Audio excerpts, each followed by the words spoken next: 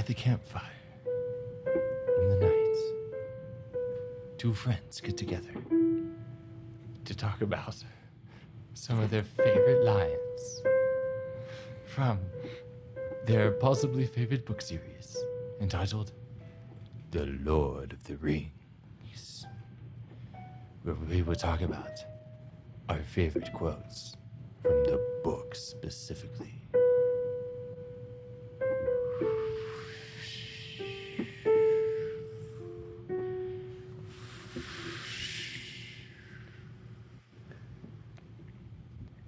May it be uneven. Sorry. Anyways. Nice. Well, so our favorite quotes from the books. Yeah. I mean, at this point, if we have any fans when this comes out, they will not be surprised that we're still talking about Lord of the Rings. That's true. presumably. Which this is like episode 12. Like if we go in order, because we record them so fast. We do. We do. We just spit these out. So depending on like, how often we post these, this is like if we did every weekday, this is week 3. Are we really on episode 12? I don't know. I'm exaggerating. think- We're somewhere like 9. Yeah. Yeah. Something like that. But still, Still. nice. Anywho, we're just having too much fun. That's right. So, favorite Lord of the Rings quotes. Yes. So this comes on the heels of our last episode where we were discussing favorite Lord of the Rings characters. And I'm curious, Jared, is your favorite quote from your favorite character? Nope. Who's it from? I think it's Elrond. Ooh, okay. Mixing it up here, mixing it up. Yeah. Please share with us what is your favorite quote and why, and maybe give us some context about what's going on around this quote. Okay, so I'm going to have to Google it as I give you the context of it because I haven't read it in a long time. But this is during the Council of Elrond. Smaller than. And it's here we go, I found it. It's somewhere in that massive behemoth of a chapter. And Elrond, I believe, is saying this to Bilbo, I think, or is saying it to someone. And the quote is, "Such is the course of deeds that move the wheels of the world. Small hands do them because they must, while the eyes of the great are elsewhere." Yes. What a great quote. What a great quote. I like it very much. What does it mean to you, Levi? You know, it means that, okay, maybe that you weren't meaning for it to get this serious, but this just popped into my head. My pastor preached a sermon maybe over a year ago that's just really stuck with me, that we read, I remember the context. He was doing a sermon series on sort of the great heroes of the faith. And his very first sermon before he started talking about whoever it was, he said, now, I'm paraphrasing, we look to these great heroes of the faith and think, wow, if only I could do something big and dramatic like these people do. But it's the everyday faithfulness that really is going to make a difference in our lives. And we don't have to go out and fight a giant or, win a war to do great and meaningful things. It's the little things every day that are going to matter for eternity ultimately, right? Yeah.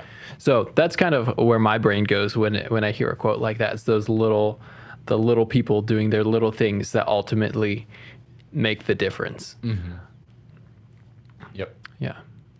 Yeah. I mean, like, that's what it's I feel saying. like it's like a super self-explanatory quote, but it's something that like in most stories isn't there because you're focusing on the main character, and for a compelling story, the main character does something great, But like, I don't know, like I feel like if anyone has shown up to a car wreck or something and you're one of the first people there, it's very easy to get out and do something, right? And to help the person. But it's not that way when it's taking out the trash, or who's the first person to get up and clean the kitchen, or who's the first person to volunteer for this church community service project, or who's on their city council, and like all of this stuff, you know. And it's just the small things that normal people do that have the greatest impact on the world. Like Gandalf has a quote in the movies of The Hobbit like this. Galadriel asks him some question. And he says, Sauron believes that it is great power that holds evil at bay. But that is not what I have seen. It's the ordinary people doing small acts out of kindness and love that holds the evil at bay, or something like that. Yeah. So I don't know. I just really, really like that quote, because I mean, he's talking about hobbits. That's one of the big themes in it. Is like the most insignificant people group in Middle Earth are the people that have the largest impact in the whole of the Third Age, right? Right. Well, and I think that's part of why the Lord of the Rings stories grow with people as they get older, because when I read the books first when I was maybe in like 8th grade.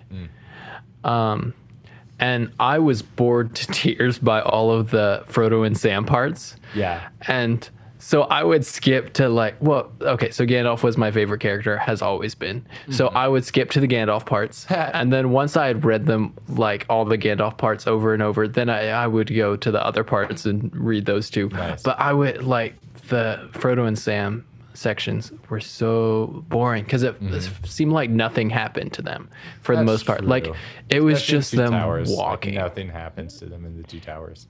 Yeah. Just walk. Exactly. That's all. And I mean, they do face Shelob, and then there is like the tower, Which is actually in the Two Towers, isn't it?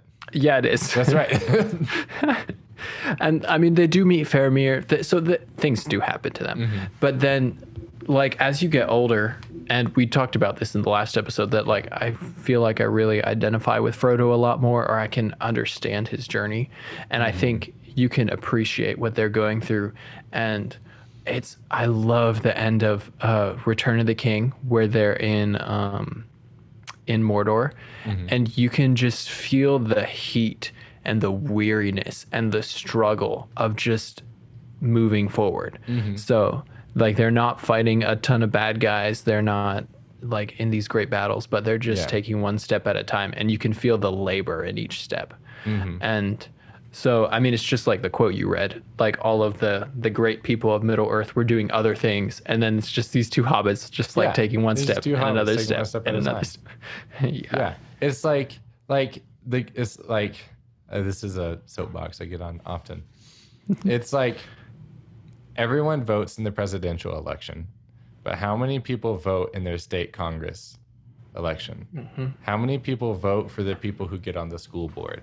How many people are on the school board? How many people go to public hearings of the school board? You know, and that's what Elrond is talking about. It's those tiny little things that is actually what does good, not voting for the right presidential candidate. Right. Yeah. And yeah, I mean, not to get overly political, but I mean, our presidential race just turns into this weird like celebrity It does. thing. It's like Dancing with the Stars. Right. And like, I'm imagining some of our current candidates and leaders in office dancing, which would be, that would be amazing. Maybe. Oh my goodness. Except that'd be funny, all of them, you know, because Dancing with the Stars is a man and woman dancing. And so there's only one female candidate that I know of, Nikki Haley. And so she'd have to dance with all of them. Oh my goodness. Yep. Well, so, and then you've got like Kamala and Joe on the other side. Do you imagine that show? I'm sure someone's like, if there's like enough people listening, someone's going to go on like some AI video generator. And I was going to say Biden and Kamala Harris on Dancing with the Stars. Dancing with the Stars. Create. That would be amazing. That's That'd be incredible. Anyways, so that's my first quote. What's your quote? Nice. My quote does come from my favorite character. And I will say this quote is a little bit basic because it's also in the movie and it's a very quotable quote. Baby. But I don't think that takes away from the gravitas, the meaning. Yeah, Gravitas. exactly. Yes. And so in the movie, it takes place when they're in the mines of Moria, and Frodo is saying about how he wishes that the ring had never come to him. None of this has happened. Oh, I forgot to do the Exactly. voice. Yes, the Gandalf voice. Oh Wait, boy! wait, hold on. Oh boy! Such are the course of deeds that move the wheels of the world. Small hands do them because they must, while the eyes of the great are elsewhere. There we go. All right, so now you have to do your Gandalf voice. Well done. Well done. Thank you. Yes. Well, in the books, it takes place in a very similar scene, but in Bag End. And when Frodo is saying he wishes none of this had happened while he was alive, and I wish Gandalf the ring says, had never come to me. I wish none of this had happened. "So do all who live to see such times, but that is not for them to decide. All they have to decide is what to do with the time that is given to them." Thank you. Thank you. Excellent, excellent, I excellent. don't have the same richness as Sir Ian McKellen, but one tries. One tries. Yeah, but I think that is such a quotable quote. It's very quotable quote. Like it's sort of saying it doesn't matter what your circumstances are. That's kind of, it's almost like it's not an excuse. Like Yeah, like that don't worry about the things that are beyond your control. You worry about the things that you can control and what you have been called to do. yeah, And so I think it kind of goes hand in hand with your quote of what you chose. yeah. It does a lot. Like you can't control the vast majority of the things that come into your life. Like, you just really can't. But it comes down to how you deal with the things that come into your life that matters and is your responsibility. Yeah. I mean, so To draw from like the Bible, Jesus yeah. says, "Do not worry about tomorrow, for tomorrow will worry about itself." It's kind of the same, a similar idea, not the exact same. And obviously Tolkien's worldview played into his writing. yeah.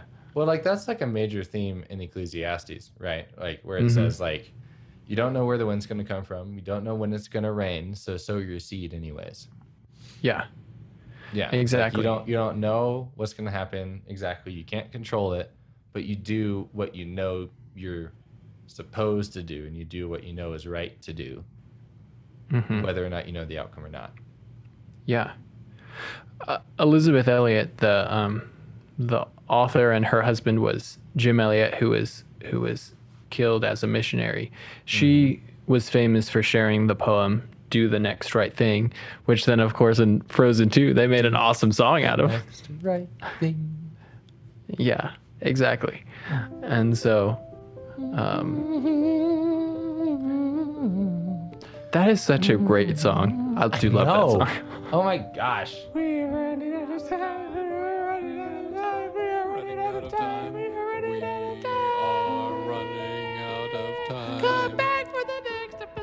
Come back for the next episode.